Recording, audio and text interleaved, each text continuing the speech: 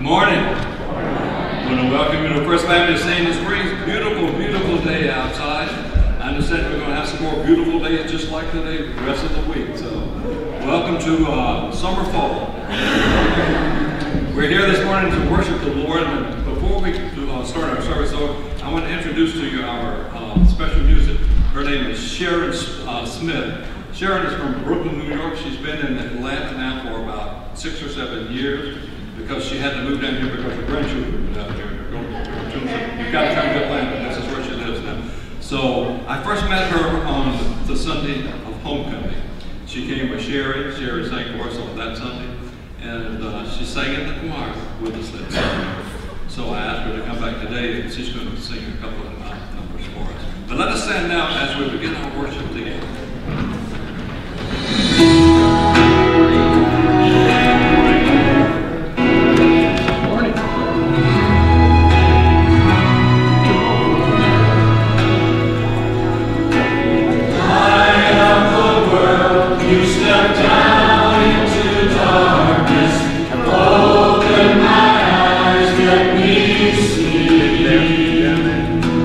Beauty that made this heart.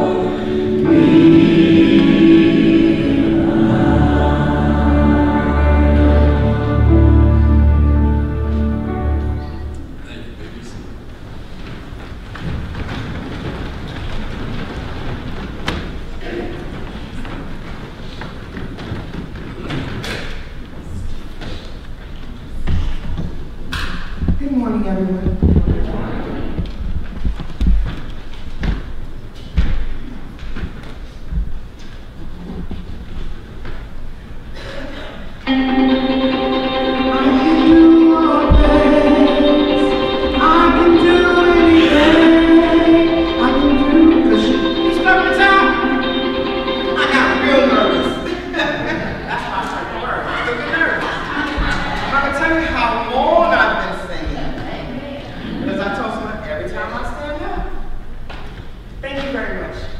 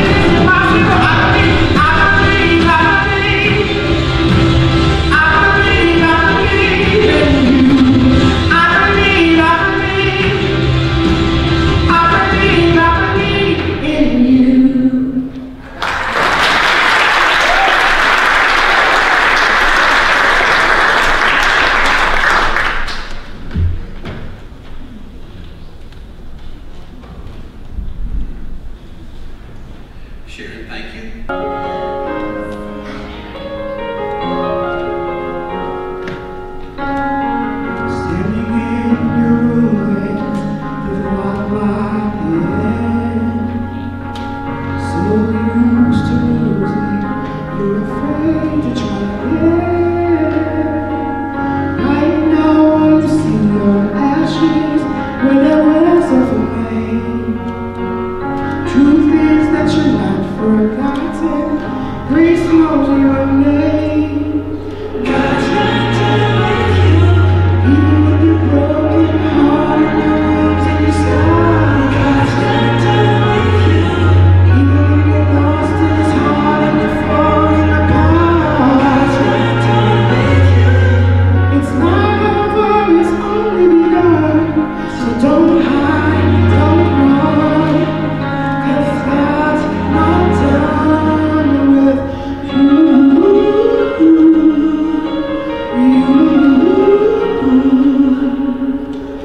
There's a light you don't notice until you're standing in the dark. There's a strength that's growing inside your shattered heart. God's not done with you. Even with your broken heart and your wounds and your scars. God's not done with you.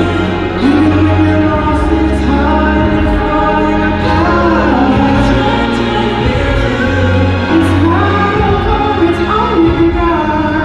So don't hide, don't run, 'cause God's not done with you.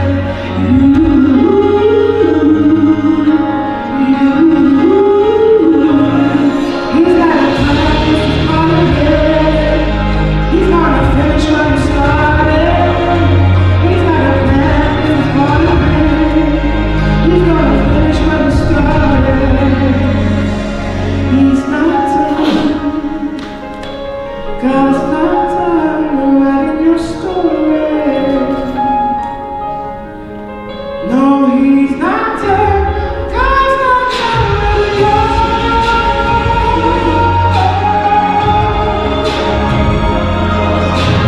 God's not done with you. Even when you're lost in His heart and you're falling apart. It's not over, it's only begun. So don't hide, don't run, 'cause God's not done with you.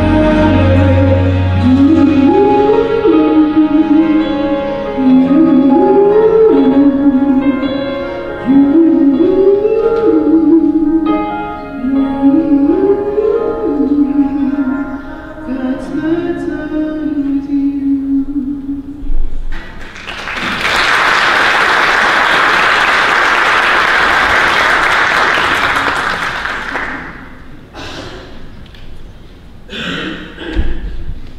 Sharon told you the truth today, nothing is impossible, and God's not done with you. That's great in a nutshell. Thank you so very much. 1973, some of you remember that year very well. Stockholm, Sweden. Hostages were taken for 6 days. At the end of their ordeal, some of the captives actually resisted rescue attempts. And some then refused to testify against their captors because they'd established a bond with them. One even started a criminal defense fund for those that held them hostage. A new phrase was coined after the incident. You remember the phrase likely, the Stockholm Syndrome? Remember that? It's identifying with your captors. If you're around my age, you might remember the most famous case of this in our land, a young lady named Patty Hearst, kidnapped in 1974 by a group who called themselves the Symbionese Liberation Army. And she actually, there was video of it at the time on the evening news, she actually helped her captors rob banks back in the mid-70s. But she identified with them. Well, the term is brainwashed. That came up. Years ago in Mississippi, I was pastor to a man, a hero of mine named Red World. He was a prisoner of war in World War II. Not in a POW camp. What they did with Red was they marched him all over Europe. Field to field, barn to barn, they just marched this group of captives. He was beaten and malnourished and often without water, and when the war ended, he was liberated. Can you imagine that day? Can you imagine at the time of liberation, he says, you know, guys, thanks for coming, but I'm happy where I am. I want to stay in this mess. He didn't. He was glad to be rescued.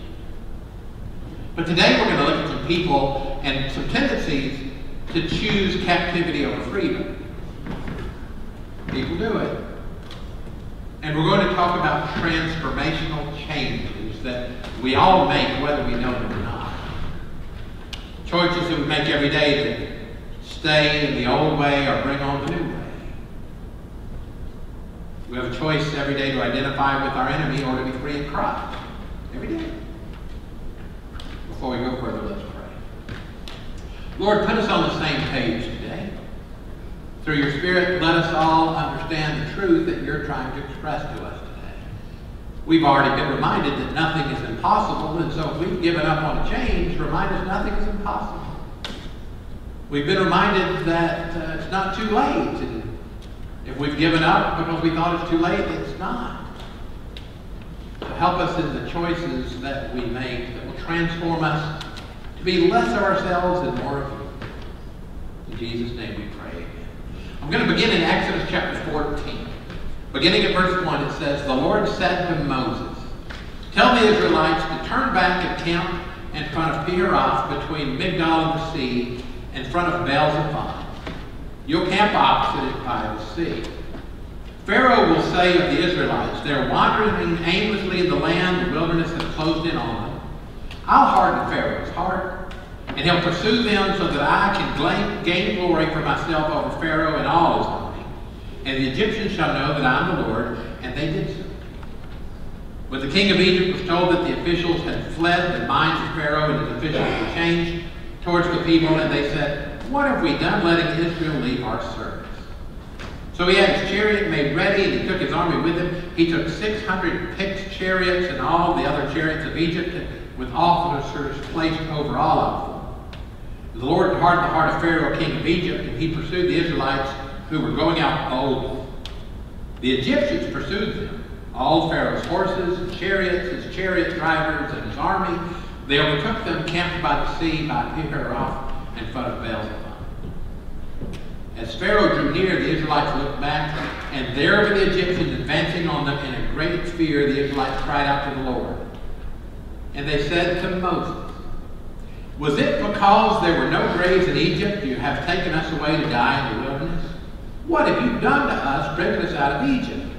Is it not the very thing we told you in Egypt? Let us alone, let us serve the Egyptians. It would have been better for us to serve the Egyptians than to die in the wilderness. Moses said to the people, Don't be afraid, stand firm. See the deliverance that the Lord will accomplish for you today. For the Egyptians who you see today, you'll never see again.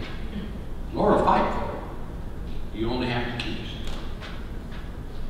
Perfect example of the Stockholm Syndrome. We can call it the Baal-zephon Syndrome. And verse 12 is so sad that they would choose captivity again. If they would have voted, I'm sure that the majority of these people would have voted to go back to a life of slavery. The old ways. We were comfortable. We were taken care of. We were fed. We knew what was going to happen. They have a transformational choice. To live with the enemy or to trust God and be free. So, let's apply this. We choose that every day. To have the same mess or to go a better way. To settle for mediocrity or for what God has for us. Remember what Joshua would say a few years later to many of these same people? In chapter 24, verse 15, to these fickle people that would go back and forth and vacillate like us. Joshua had enough one day. He said, Now look, if you're unwilling to serve the Lord, choose this day who you will serve, whether the gods of your ancestors served in the region beyond the river, or the gods of the Amorites in whose land you're living. But as for me and my household, we're going to serve God. We're going to serve God. Isn't that the choice? Every day, Joshua puts it in ways we can understand. Choose today who it's going to be. And as Christians, sometimes we let our enemy influence us. our language, our habits, our relationships, our desires, our attitudes.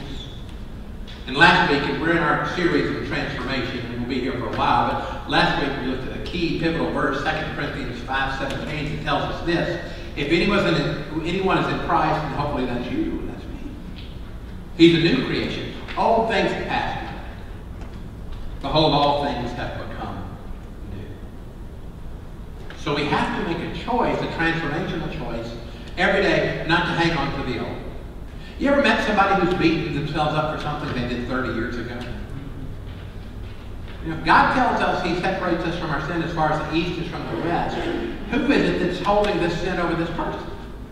It's the devil. It's not God. God's promised to wipe it out, to give you a clean, fresh heart. So if you're beating yourself up over something that happened in the past and God has dealt with it, get over it. God has more for you. 1 Corinthians chapter 10 tells us this about our friends in the Old Testament that wanted to go back into slavery. I don't want you to forget, dear brothers and sisters, about our ancestors in the wilderness long ago. All of them were guided by a cloud that moved ahead of them, and all of them walked through the sea on dry ground. In the cloud and in the sea, all of them were baptized as followers of Moses. All of them ate the same spiritual food. All of them drank the same spiritual water. For they drank from the spiritual rock that traveled with them, and that rock was Christ.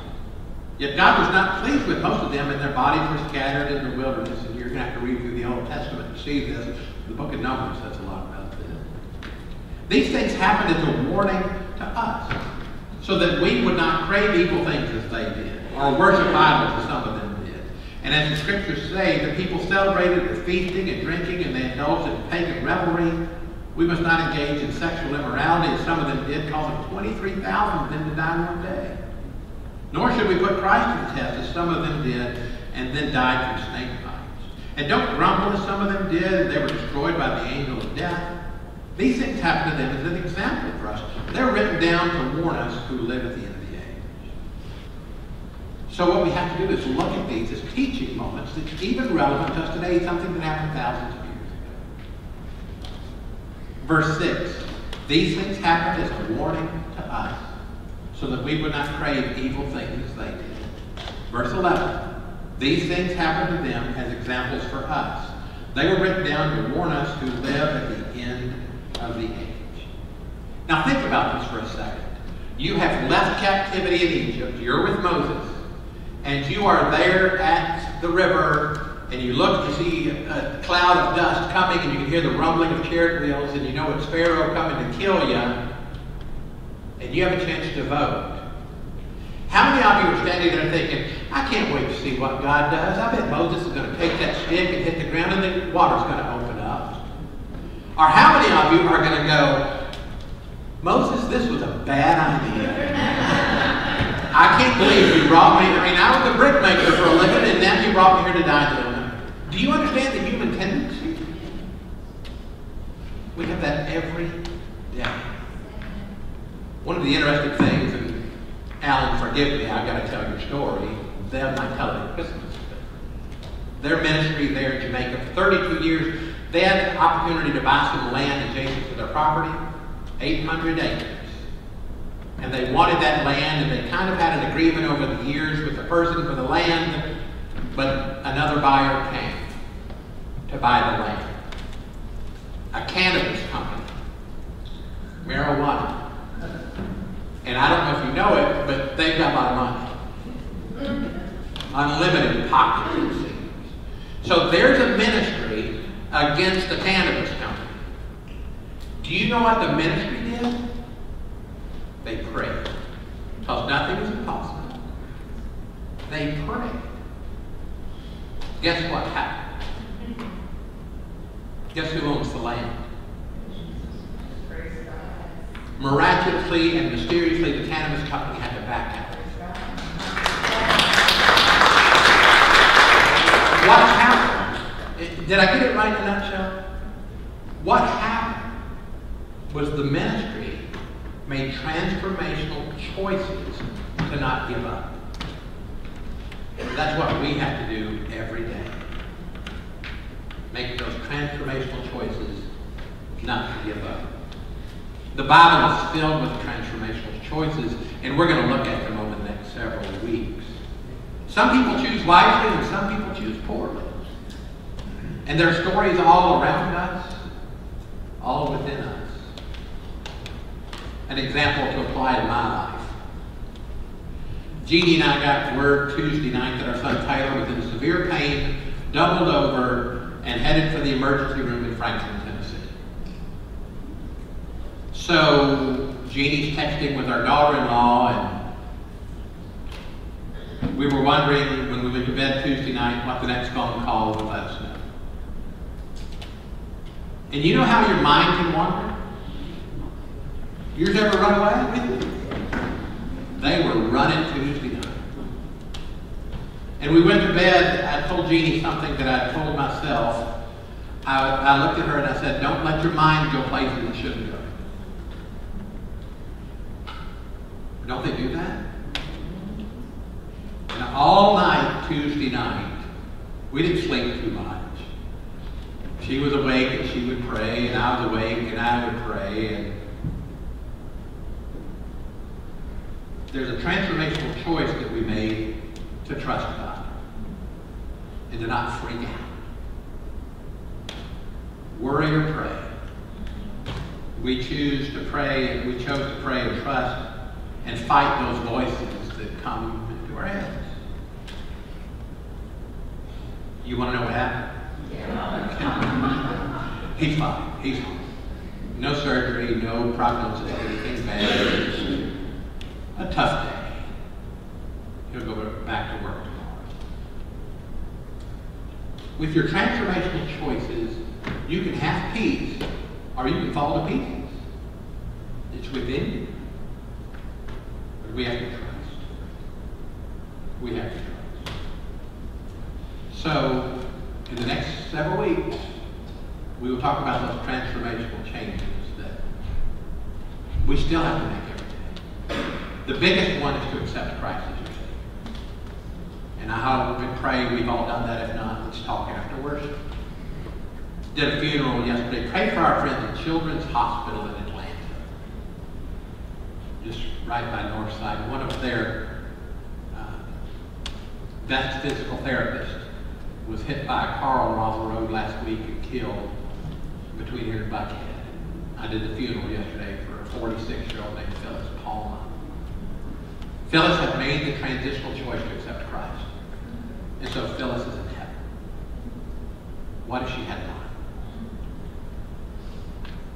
Antennas are up with the staff that filled the funeral home yesterday that are thinking about transformational choices. So pray for the staff at Children's Hospital that revival would come to them through this. We make choices every day. Bless you this week in your choices. Let's pray. Father, I pray for our friends at Children's Hospital. What a great ministry they have. But it's unlikely everyone there knows you. And we pray through this mess that they make transitional choices today. We pray when the news comes to us about things that we choose to trust and to pray and not worry. We pray when we're faced with temptations that we don't revert to the old ways, but we continue to choose the new. Thank you, God, that this group today made the transformational choice to come to church, to worship, when so many have not made that choice. Thank you, Father, for the choice that we can make today to commune with you, to pray and walk in the Spirit, and help us to do that Monday and Tuesday and the rest of our days. Thank you for the new us and what you do in our lives. In Jesus' name, amen. God bless you. Have a wonderful week of